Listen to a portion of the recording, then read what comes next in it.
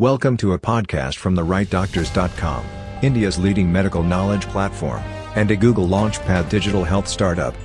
Hello, good morning, good afternoon, good day, and welcome to all to today's global COVID-19 press conferences out of WHO headquarters in Geneva. My name is Christian Lindmeier, and I'm welcoming you to today's briefing. We have simultaneous interpretation, as always, in the 6 official languages: Arabic, Chinese, French, English, Spanish, and Russian, plus Portuguese and Hindi available. On the podium today, we have, of course, Dr. Tedros Adhanom Ghebreyesus, WHO Director General, Dr. Mike Ryan, Executive Director for WHO's Health Emergencies Program, Dr. Maria van Kerkhove, Technical Lead on COVID-19, Dr. Mariangela Simão, Assistant Director General on Access to Medicines and Health Products, Dr. Soumya Swaminathan, Chief Scientist, Dr. Bruce Aylward, Senior Advisor to the Director General and Lead on ACT Accelerator, Dr. Peter Benemberek, WHO expert on food safety and zoonosis and International Lead of the WHO-convened global study of the origins on SARS-CoV-2. And online, we are joined by Dr. Kate O'Brien, Director for Immunization, Vaccines, and Biologicals. With this, I hand over for the opening remarks of Dr. Tedros.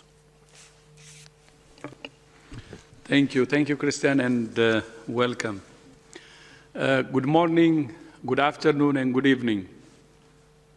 Today, Ghana and Cote d'Ivoire started vaccinating health workers against COVID-19. Becoming the first countries to start vaccination campaigns with doses supplied through COVAX. A further 11 million doses will be delivered this week. Between now and the end of May, 237 million doses of vaccines will be allocated to 142 participating economies and countries in COVAX. Tomorrow, COVAX will publish the first round of allocations covering the majority of economies participating in the COVAX facility. It's encouraging to see health workers in lower-income countries starting to be vaccinated. But it's regrettable that this comes almost 3 months after some of the wealthiest countries started their vaccination campaigns. And it's regrettable that some countries continue to prioritize vaccinating younger, healthier adults at lower risk of disease in their own populations ahead of health workers and older people elsewhere. Countries are not in a race with each other. This is a common race against the virus. We're not asking countries to put their own people at risk. We're asking all countries to be part of a global effort to suppress the virus everywhere. WHO and our partners in COVAX will continue to work day and night towards our vision of seeing vaccination start in every country within the first 100 days of this year. There are now 40 days left. We can only realize this vision with the support and cooperation of all partners. Even as vaccines continue to roll out, we urge all governments and individuals to remember that vaccines alone will not keep you safe. In the past week, the number of reported cases of COVID-19 increased for the first time in 7 weeks. You remember that I reported the virus was on a decline for consecutive 6 weeks. But first time in 7 weeks, we have a COVID increase. Reported cases increased in 4 of WHO's 6 regions: the Americas, Europe, Southeast Asia, and the Eastern Mediterranean. So where we don't report increases in Africa and Western Pacific. This is disappointing, but not surprising. We're working to better understand these increases in transmission. Some of it appears to be due to relaxing of public health measures, continued circulation of variants, and people letting down their guard. Vaccines will help to save lives, but if countries rely solely on vaccines, they are making a mistake. Basic public health measures remain the foundation of the response. For public health authorities, that means testing, contact tracing, isolation, supported quarantine, and quality care. For individuals, it means avoiding crowds, physical distancing, hand hygiene, masks, and ventilation. This is a global crisis that requires a consistent and coordinated global response. And we must remember that for millions of people, COVID-19 is just one threat they face on a daily basis. As I mentioned on Friday, today Sweden, Switzerland, and the United Nations are hosting a high-level pledging event for Yemen, seeking to raise more than $3.8 billion for more than 20 million Yemenis in need of urgent humanitarian assistance.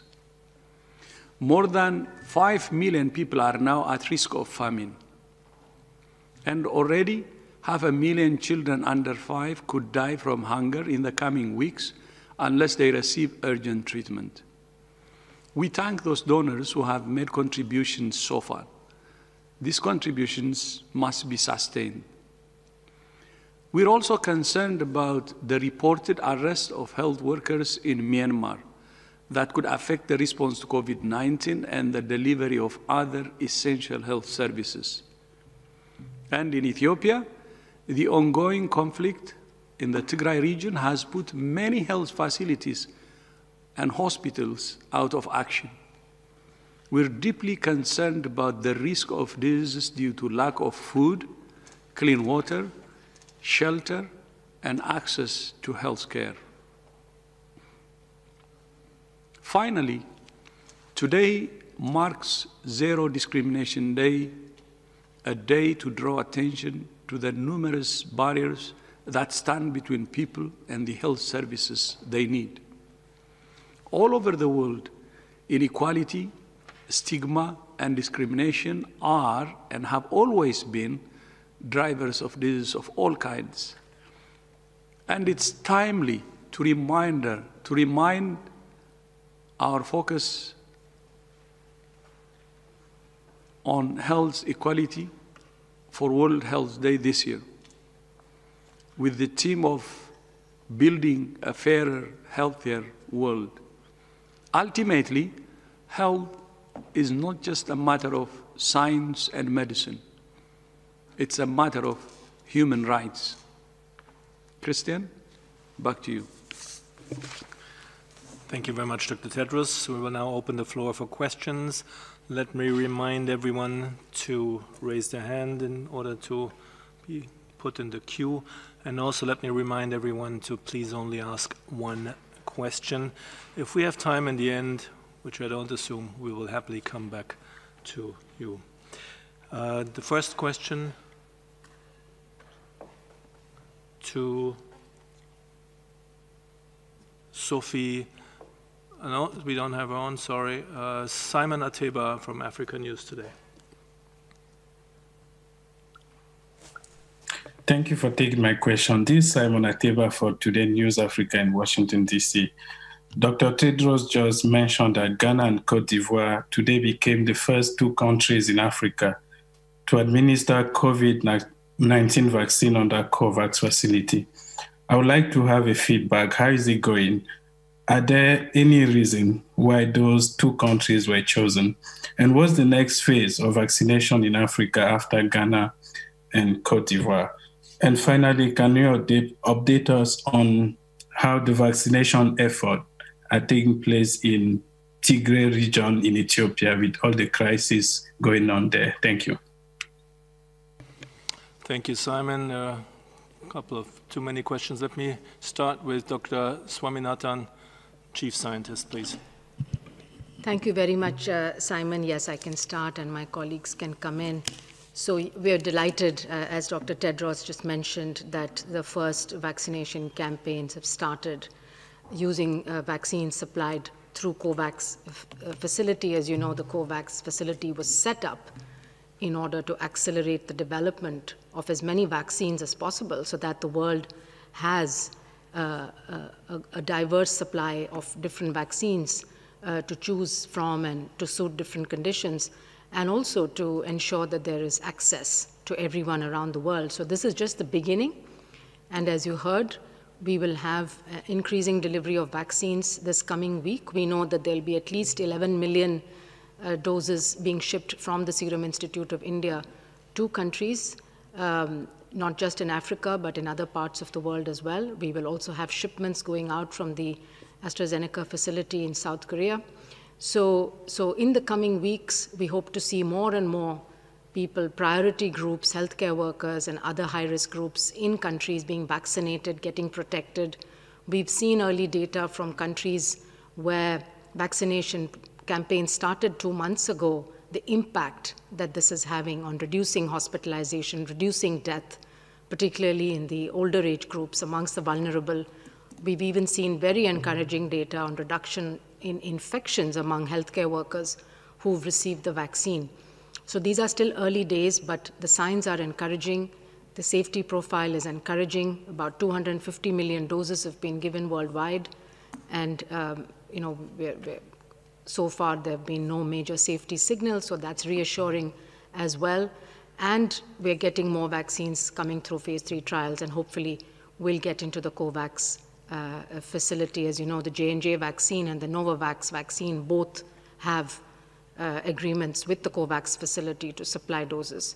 So, of course, we are in a rush, we are in a hurry. We would like even more vaccines to go out so that people can get vaccinated earlier, but I think this week marks the beginning of what we hope, will be the start of a massive vaccination campaign. And as you can imagine, this is the largest vaccination campaign the world has ever seen. So we should not minimize also the preparations that countries need to make. The fact that adult vaccine programs do not exist in most countries, that health systems really need to gear up and do many things to prepare themselves, and not the least of which are training people, making sure the cold chain is there, making sure that the regulatory approvals are in place.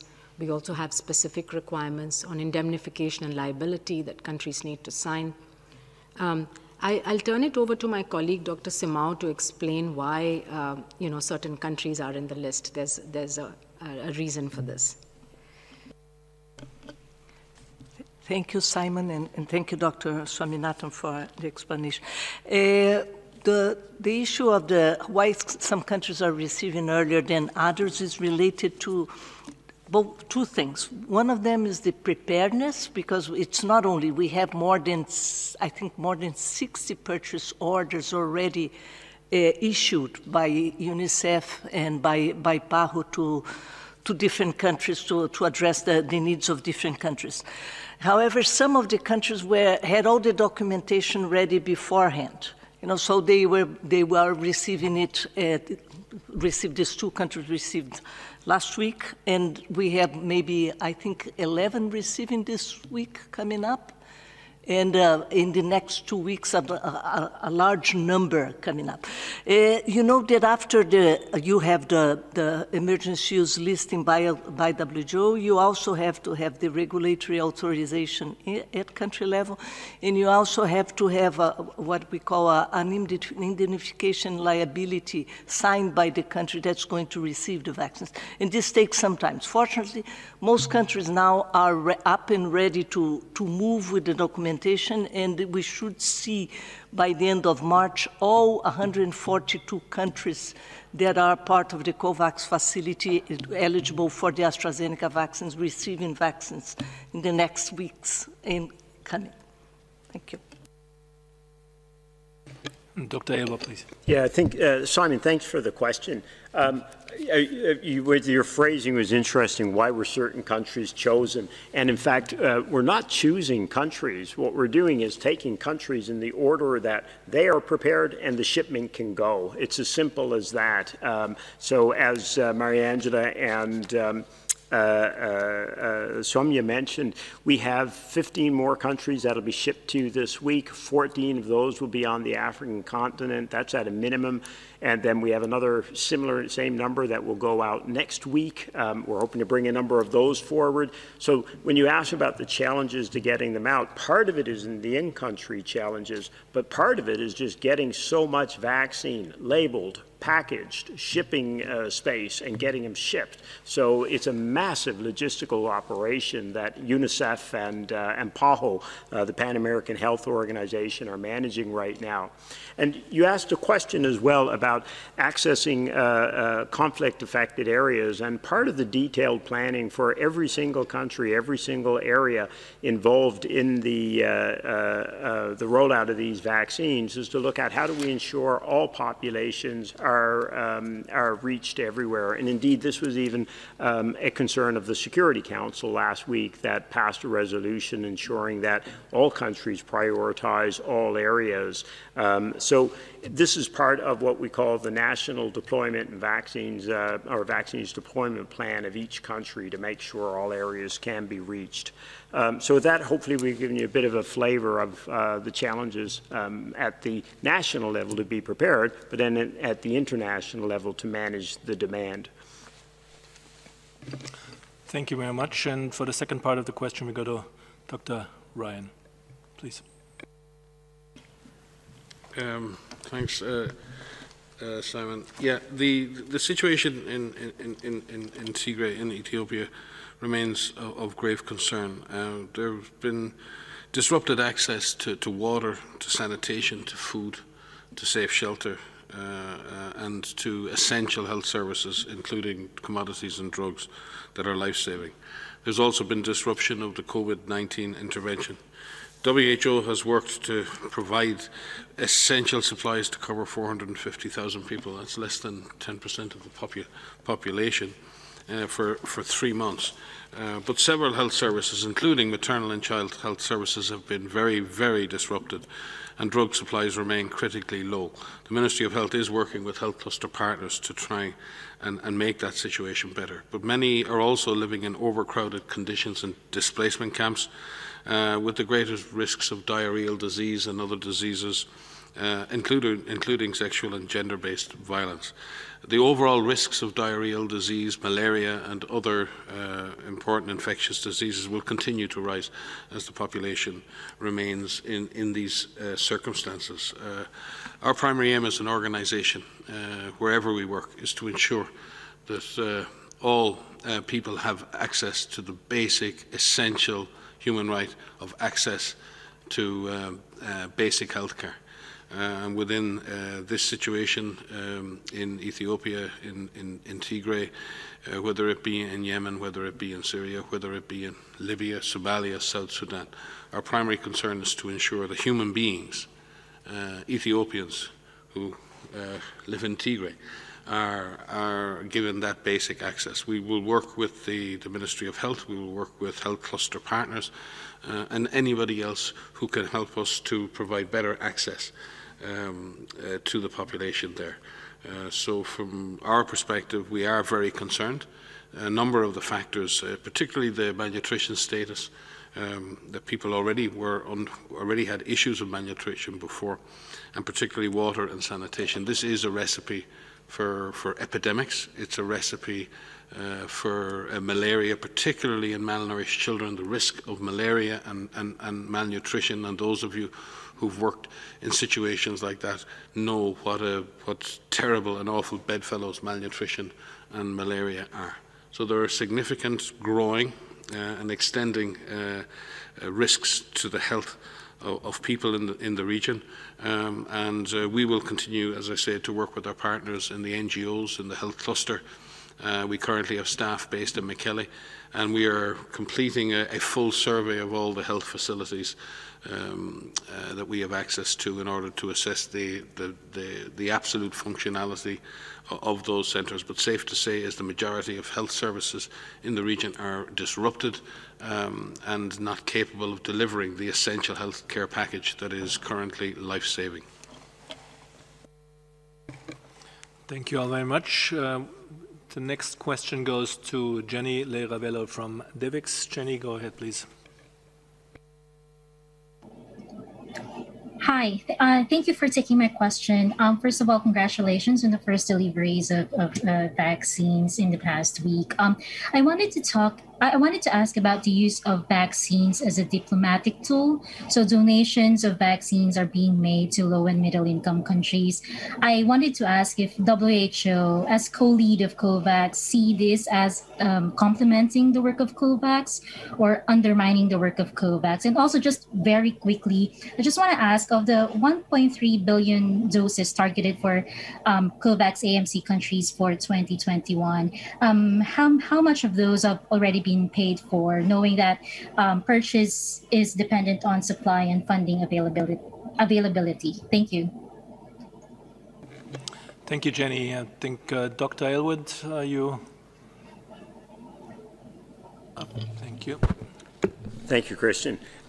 So on the issue of how much of the doses are paid for, so at this point we still have a financing gap for the COVAX facility of about $3 billion. Now, there were very generous contributions you saw announced at the G7 just over 10 days ago, if I remember correctly, which brought additional financing. And the important thing there is that that financing will allow us to procure all of the vaccines that we currently have contracted right through the second quarter and into the third quarter. So we still have time to be mobilizing the additional resources that are needed to be able to get to the full 1.3 billion doses and even more that we are looking for this year. On the first question about donations, so as you saw back in December, we announced the establishment of a mechanism now for ensuring that countries can donate vaccines through COVAX if they have surplus or additional amounts. There are a number of principles that were outlined, including that those vaccines would have to have WHO emergency use listing, or from a stringent regulatory authority, they would have to have approval, and a number of other major principles you saw outlined. But the reason we put that in place was to try and further our goal of the most equitable access to vaccines that are possible. And as we're seeing now in the rollout of vaccines around the world, we continue to have a highly inequitable situation. We have nearly 250 million doses of vaccines have been administered as of today, and they've been administered in 104 countries and territories, which mean that almost the same number have not received any vaccines. And for vaccine donations to have the greatest possible impact, if we coordinate them through a mechanism, and there's only one global mechanism, that's the COVAX facility, we're going to have the greatest possible opportunity to ensure that those are equitably allocated. Now, for various reasons, some countries will be doing donations bilaterally, and we continue to be in conversations with them to look at how do we align that with the COVAX facility to ensure, again, the most equitable rollout possible. There's a lot of good intentions still in that regard, but we have not optimized the situation so far. Thank you very much, Dr. Aylward. Next question goes to Bayram Altuk from Anadolu Agency. Bayram, please unmute yourself.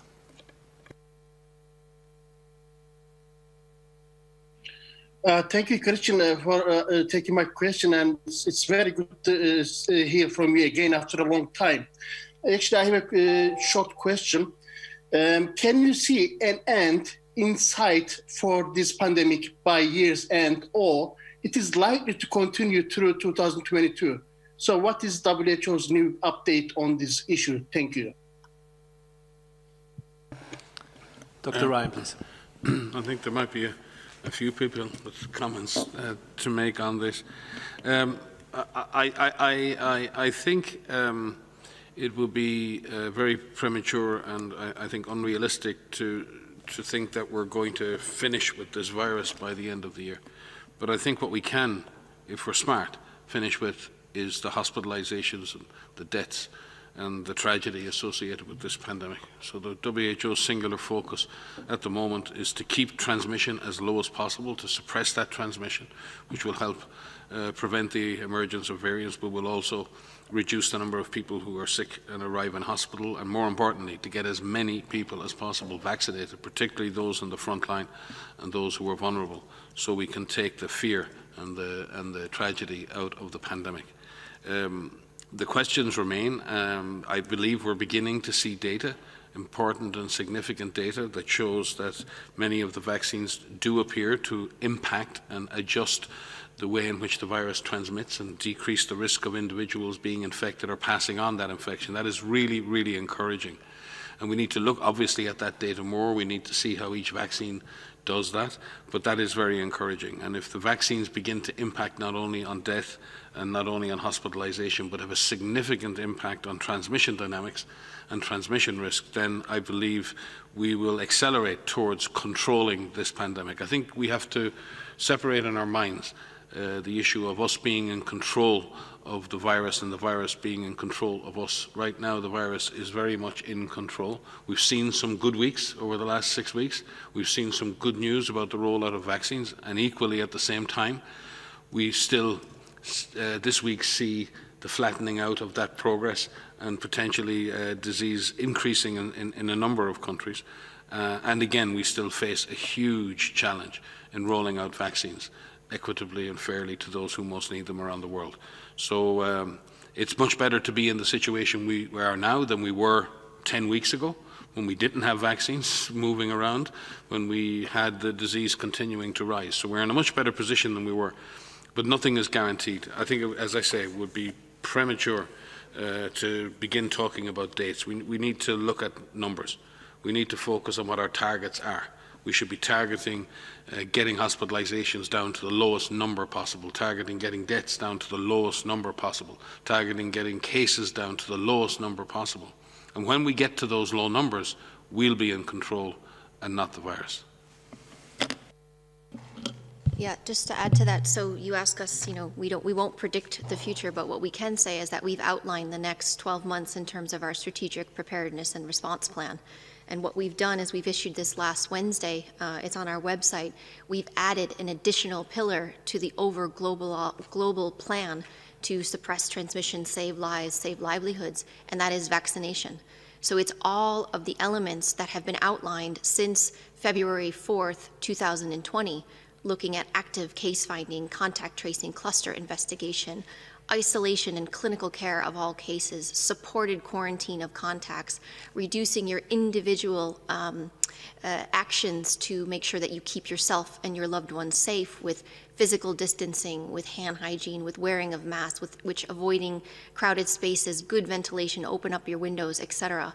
All of that needs to remain in place while we roll out vaccines. We are seeing encouraging trends in terms of reduction in incidence, but if the last week tells us anything, is that this virus will rebound. We need to have a stern warning for all of us that this virus will rebound if we let it. And we cannot let it. We've all been in a position previously where we've gotten transmission down to very low numbers, and we cannot allow it to take off again, especially as we have vaccines rolling out, and especially as more vaccines are coming online and as COVAX is starting to distribute the vaccine around the world. So what you can do is you could limit your contacts with others. You can limit who you come in contact with outside of your home, outside of your immediate family, of the people that you live with. Many countries right now are starting to open up schools again. We need to prioritize the opening up of schools while we reduce the possibility of increasing our infection risk. And that means we reduce social mixing with other families. It means we prioritize opening schools while we still sacrifice our social gathering with others. We can continue to do that virtually while schools get open. We can make sure that we keep our distance from others. You make sure that you wear a mask with clean hands and that you wear an appropriate mask over your nose and your mouth with a good fit, with good filtration, and that you dispose of that mask appropriately if it's a single-use mask, or you clean that mask if it's a fabric mask. Make sure that you avoid crowds. Please continue to avoid crowds. In the area where we live, we've had a couple of weeks of really beautiful weather, unseasonably warm weather, and we see a lot of people wanting to pretend that it's summer in the Northern Hemisphere, but we still need to reduce our contact with others. This will not allow the virus to spread amongst others. So if you're a case, you need to isolate. If you're a contact, you need to quarantine. If you are vaccinated, make sure you still follow those measures, the public health and social measures that are in place until we learn more. While we are seeing some good news with the vaccine in terms of reduction in hospitalizations and severity and potentially in transmission risk, there's still a lot to learn of these vaccines, and not everybody has the vaccine. So please continue to keep yourself safe and keep your loved ones safe. We cannot allow the virus to resurge. Thank you. We also have Dr. Kate O'Brien joining online. Kate, please. Yeah, I just want to add to what Maria was explaining, that it really is incredibly important at this time when the vaccine is rolling out in so many countries, that this is not the time to allow transmission to increase. As we are increasing viral transmission, that puts a risk to the vaccines. And so especially at this time when vaccines are rolling out and coverage is low, is ramping up and is going to continue to ramp up in all countries, beginning with vaccination in many African countries and other countries that have not started vaccination yet. This is absolutely the time to make sure that transmission does not start to increase. That's the thing, where anywhere where the virus is transmitting and transmits in ever increasing numbers is going to increase the chance that there are changes to the virus that would also put the vaccines at threat. So this is really, really important that as vaccines are rolling out, people continue to pay attention and be as vigilant as they possibly can be to assure that transmission is as low as it possibly can be. And that gives the vaccines their best opportunity for impact as well. Thank you. Thank you very much. I'm looking around the room. Yeah, one more, Dr. Swaminathan, please. Very quick point about, just to add to what Mike was saying, I think the goal of COVAX was to bring an end to the acute phase of the pandemic by the end of 2021. So we know we cannot, completely eradicate the virus by the end of the year, but we can reduce hospitalizations, deaths, and severe illness. But we can only do that if people at risk around the world get the vaccine. And at this point of time, they're not. So again, just to remind that that's what COVAX was set up to do. If we can share the vaccines we have equitably to vaccinate the 20% of the population, approximately, that are at high risk of getting severe illness and death, we can stop those bad outcomes from happening. While then we can scale up. As production increases, we can then expand the vaccination campaigns to cover healthier, younger adults so that you then really start bringing down transmission. But I think our goal really should be to protect people's lives and do it as quickly as possible by sharing the vaccines that we have today. Thank you all. Next question goes to Laurent Sierot from the Swiss News Agency. Laurent, unmute yourself, please. Yeah, thank you, Christian. Thank you for taking my question. A question on the variants that you mentioned at the beginning of the press conference. In your weekly epidemiological overviews, there is the number of countries where we can find the variant. And then there are national breakdowns on the share of the new variants among the new cases. Do we have a broad idea of that share worldwide, of the share of the variants among the new cases? Thank you. So thanks for the question. It's a really great question. Our teams are tracking the circulation of different variants of concern and also some variants of interest that have been reported and identified from a number of countries.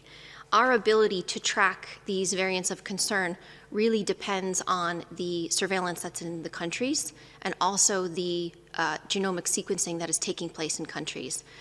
These variants are detected through full genome sequencing.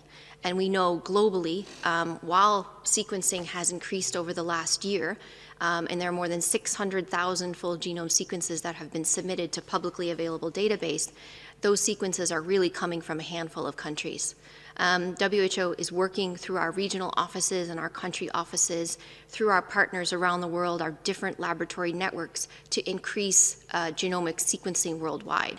We're linking with different pathogen groups, with vet sector, with private and public partners, to be able to increase our ability to see where these variants are. And so we're limited in terms of our ability to be able to detect this worldwide. Trying to account for this, we are working with partners to see how we can support countries in doing full genome sequencing in the country themselves by either tapping into laboratories like our GISRIS network, our Global Influenza Surveillance and Response network, as well as our SARS-CoV-2 lab network, our polio network, our et cetera. And if we can't find that ability in country, we're looking to see how we can support that through a partner lab. And we have mechanisms in place to be able to share samples to do that. So this is something that we have been working on to increase globally. We will continue to do so, but it is dependent on our ability to do the sequencing. We also issued definitions, working definitions last week of what is a variant of interest and what is a variant of concern, depending on the mutations that are identified and any changes or perceived changes in epidemiology or severity. And so there's a global system that is in place to not only track variants of interest and variants of concern, but also to study them, to better understand what potential impacts they have on any diagnostics, therapeutics, and vaccines. So this is a work in progress, and we're making sure that we are taking appropriate steps to improve genomic sequencing, which will help not only for SARS-CoV-2, but also for any infectious pathogen worldwide. Thank you very much, Dr. van Kerkhove. Next question goes to Maria Cardim from Correio Brasiliense. Maria, please unmute yourself.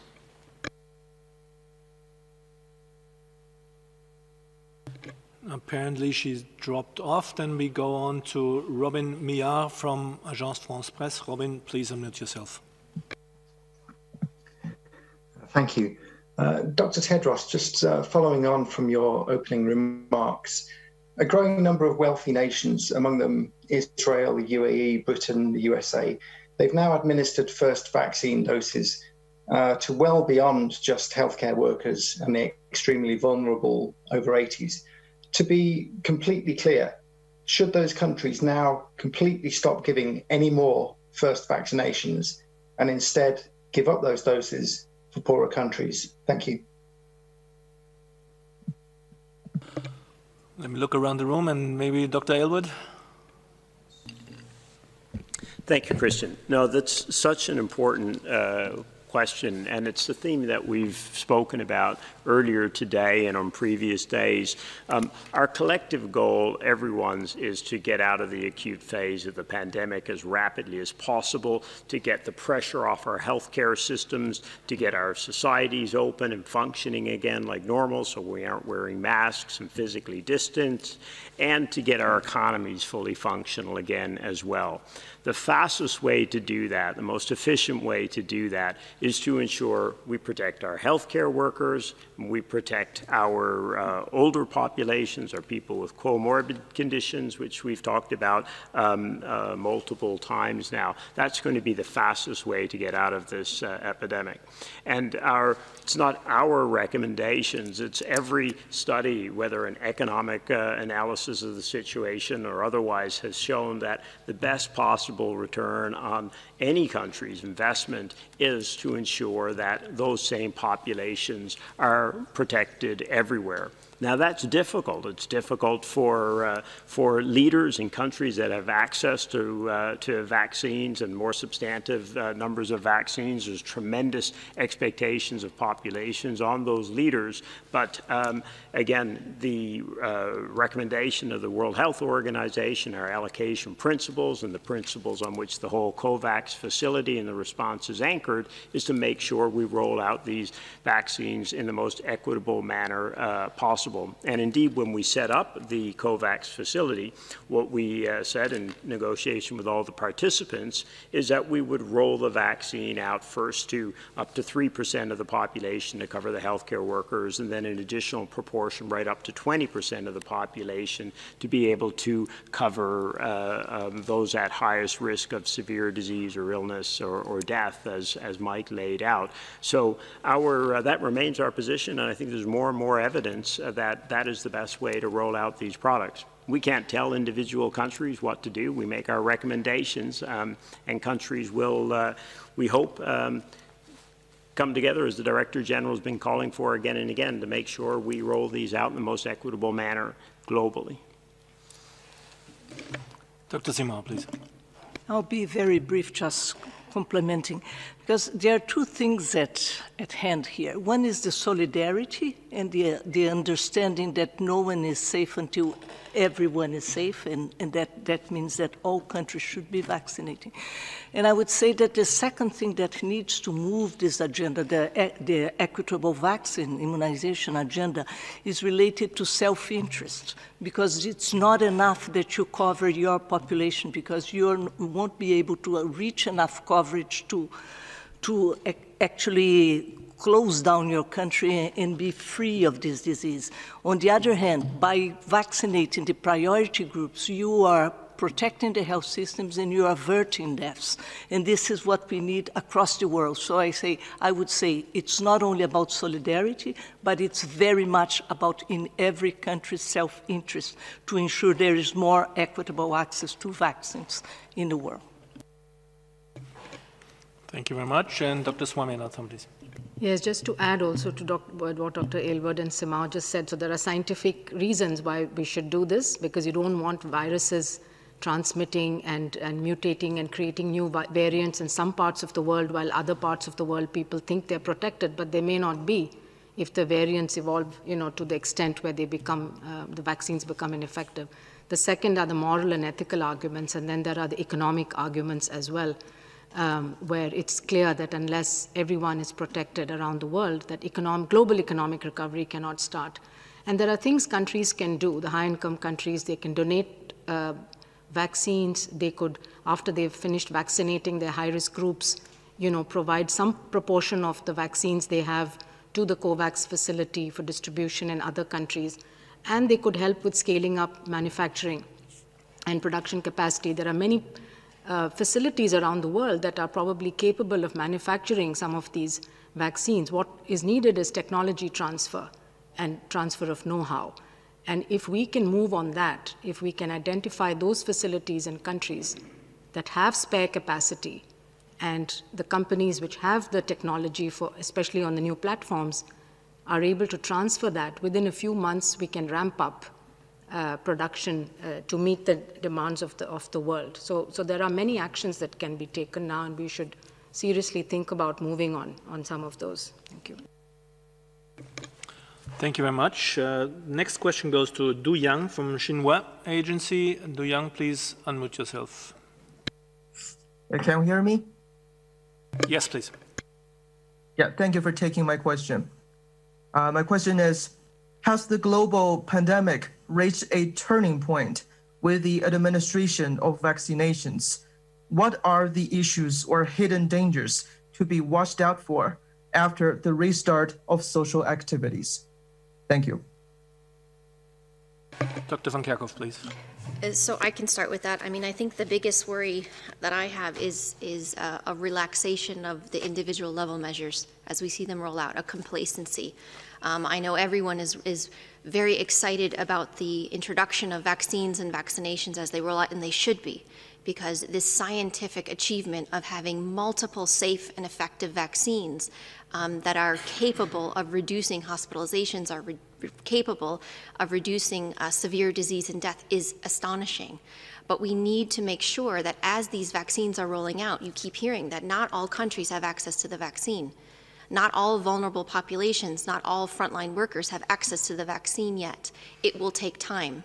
And so as the time it takes to roll out, we still, as individuals, as government leaders, as leaders in our communities, we need to provide supportive and enabling environments so that individuals can still carry out these measures. As we open up our societies, as we get schools back online, as some businesses start to open up, we need to ensure that as individuals, we take steps every day that we know what our risk is and we lower our risk. And that is about physical distancing. It's about avoiding crowds. It's about doing the things that we need to do every day to feed our families, to put food on the table, and to make sure that we have an income while holding back on some of the things that we want to do. And I know that's very hard, but all of us are in the same position up here as you are as well. If we can stay the course, if we can continue to adhere to the public health and social measures, we can drive transmission down. We can drive transmission down to very, very low levels as we roll out the vaccines while we are making the world safe. And that, for me, is one of the biggest worries that I have. If we look at some of the mobility data, we are seeing some slight ticks up in mobility, which means people are out and about and they're moving around. And while we understand this, because, some of the transmission is still remaining low, we have to continue to make sure that we do everything we can to limit the number of contacts that we have outside of our home. So for me, it's about staying the course. It's being vigilant, being persistent, being determined, to do what we can to keep transmission low, keep ourselves safe, and our loved ones safe. Right, with this we come to the next question. I'd like to go to Abdullah Hassan from Morocco News, and I think we will need translation here in the room for that.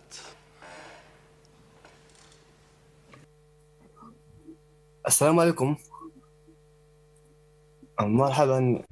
Good day.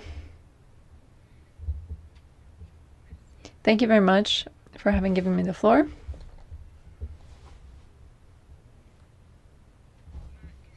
My question is linked to vaccination. Is it possible to ensure the broadest possible coverage for vaccination? Thank you. Dr. Elwood, please. Thank you for the question. Yeah, thank you for the question.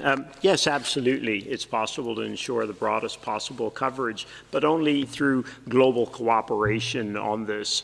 If you look at any of the maps that are widely available on the internet today, what you see is a very different picture around the world. And it's not the picture that we want to see. It's not the picture that's going to get us out of this pandemic, because we're seeing parts of the world where we've got much better coverage, much more use of the vaccine than other areas. So fundamental to getting to a, let's say, an equitable distribution around the world is going to be the success of mechanism like the COVAX facility. In fact, that's the only one which is designed to ensure the equitable rollout so we truly get global coverage. Now, at the beginning, that coverage is going to be low because we're going to be constrained in the amount of vaccines that could be made. As Maria said earlier, it's a miracle that we have these vaccines already, but we have relatively limited quantities. So it's going to take some time to get to coverage that'll cover all of the healthcare workers and then all of the older people at greatest risk, et cetera. But there is enough vaccine in the world to be rolling it out in a way that could protect the highest risk populations and hopefully get us out of this acute phase of the pandemic as rapidly as possible. But it's going to require that commitment to the goal of equitable distribution. Over time, again, Dr. Swaminathan mentioned earlier, there is a lot of work going on now to how can we expand production even further to get to higher levels of coverage around the world, because there won't be enough vaccine to cover everyone this year, but there will be enough, as Mike and others said, to make a big dent in this epidemic. If we use this vaccine smart, right? That's the most important thing. Use it in a smart way. Use your weapon in a way that's going to have the greatest possible impact. Thank you very much. And we go for one more question to Esmir Milovic from N1 Bosnia. Esmir, please unmute yourself.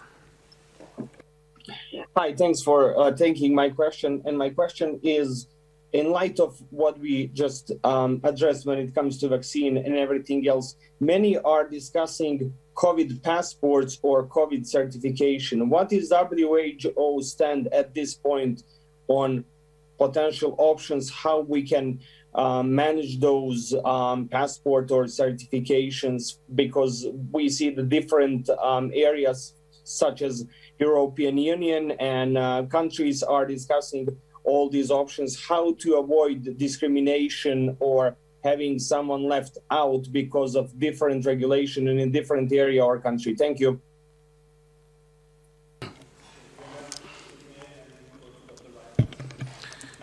Thank you.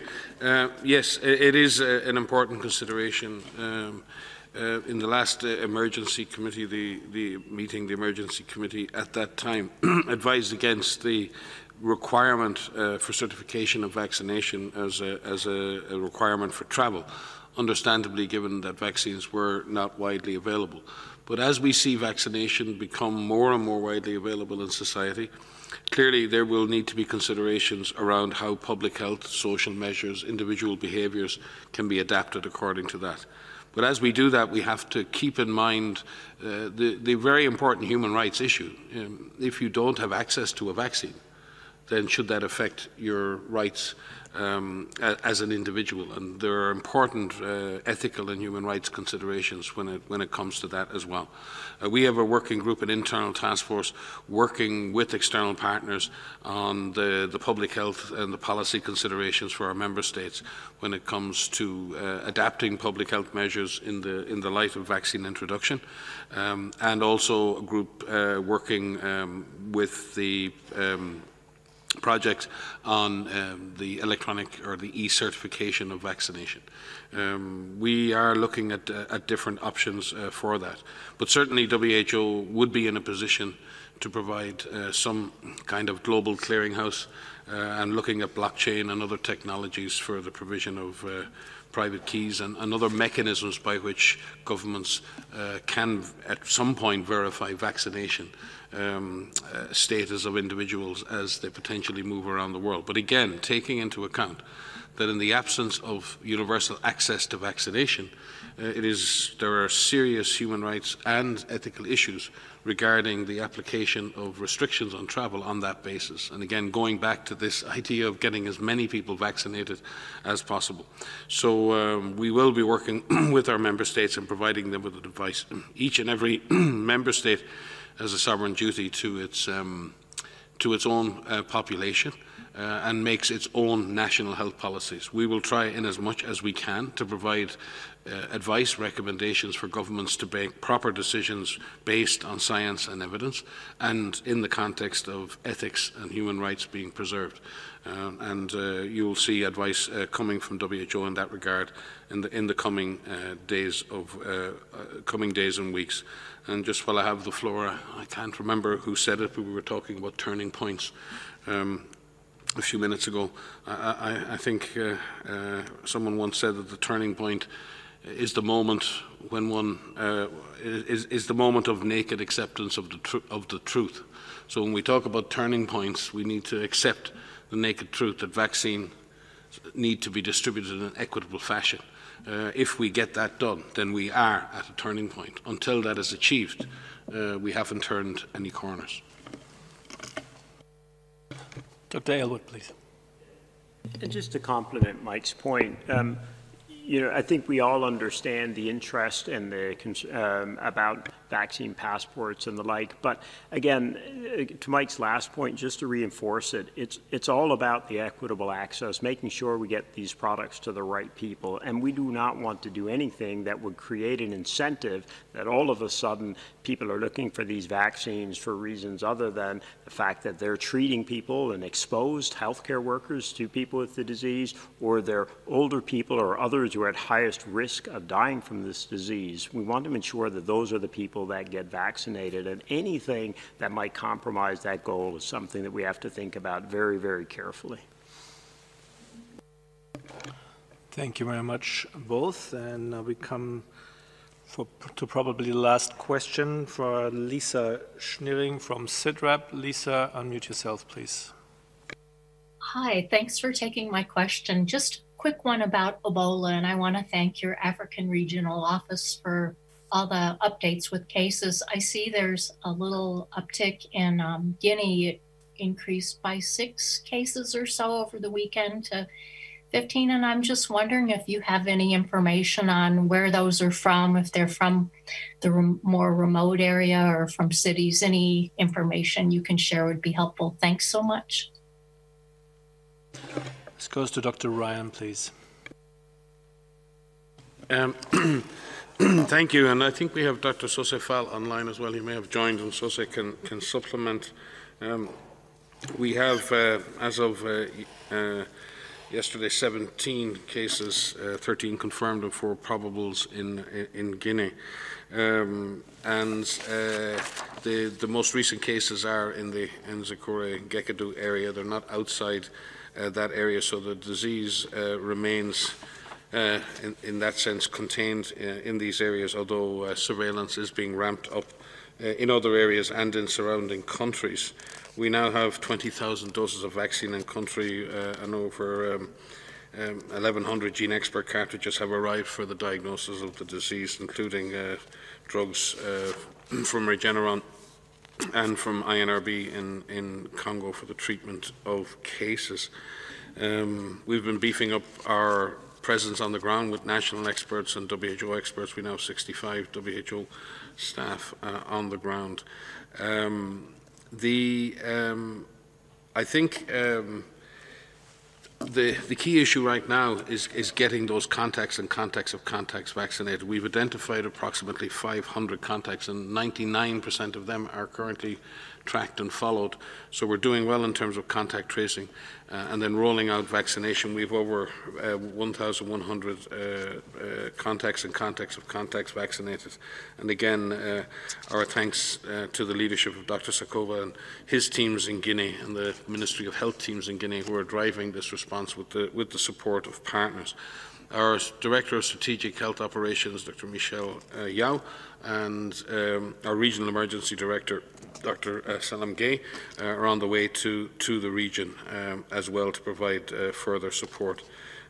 We're deploying more support for risk communication and or community engagement activities, including support to the Ministry of Health with socio-anthropology and other issues. So the response is moving. We are concerned about the surrounding countries, and we've carried out readiness assessments and they're in the surrounding countries, and find that all countries require support in order to increase their preparedness benchmark in order to be ready for any possible introduction. Again, we're deploying laboratory PCR-based diagnostic capacity to all of the surrounding countries, and are in the process of finalising a regional response plan with all of those countries through our African Regional Office. So yes, the increase in the number of cases is concerning. What is good is that we are on the ground and tracing and tracking all of the contacts. It is absolutely important that we have exhaustive investigation of each chain of transmission and quality vaccination of contacts and contacts of contacts, as well as maintaining good infection prevention and control in surrounding health facilities in all of the surrounding countries, as well as strong community engagement practices underpinning the whole response. So we're confident at this point that the governments are very alert, they're moving, they're investing in their own capacities with the support of international partners. But we're not out of the woods yet by any means, and we need to remain collectively extremely vigilant for any further chains of transmission to be detected. And I'll just give the floor to Dr. Sose if he has anything to supplement. Yes, indeed. We have Dr. Sose Fall, Assistant Director General for Emergency Response, with us online. Dr. Fall, please. Thank you. Thank you, Mike. Just compliment few. Can you hear me? I have an echo here. It's interrupting, but it's okay. Go ahead, please. Okay, just to say that we're expecting to have additional cases. But there have been more. We didn't find any additional cases. And it's good that we are finding alive cases, meaning that the surveillance investigation is working very well. We need to make sure that we don't have secondary cases from this case because we have detectives of early enough and we identify all contact and vaccinate them in a timely manner. So we expect to see additional cases, but the good thing that is we have, experienced team working with local communities and engaging community leaders like religious leaders, traditional leaders to make sure that the community owns the response. So we'll continue seeing cases, but we are confident that the response is well set up, including in neighboring countries. Thank you. And can I just supplement for DR Congo and the resurgence of disease in North Kivu that it's currently 8 confirmed cases, including 4 deaths, and we have had no new reported cases since the 22nd of February.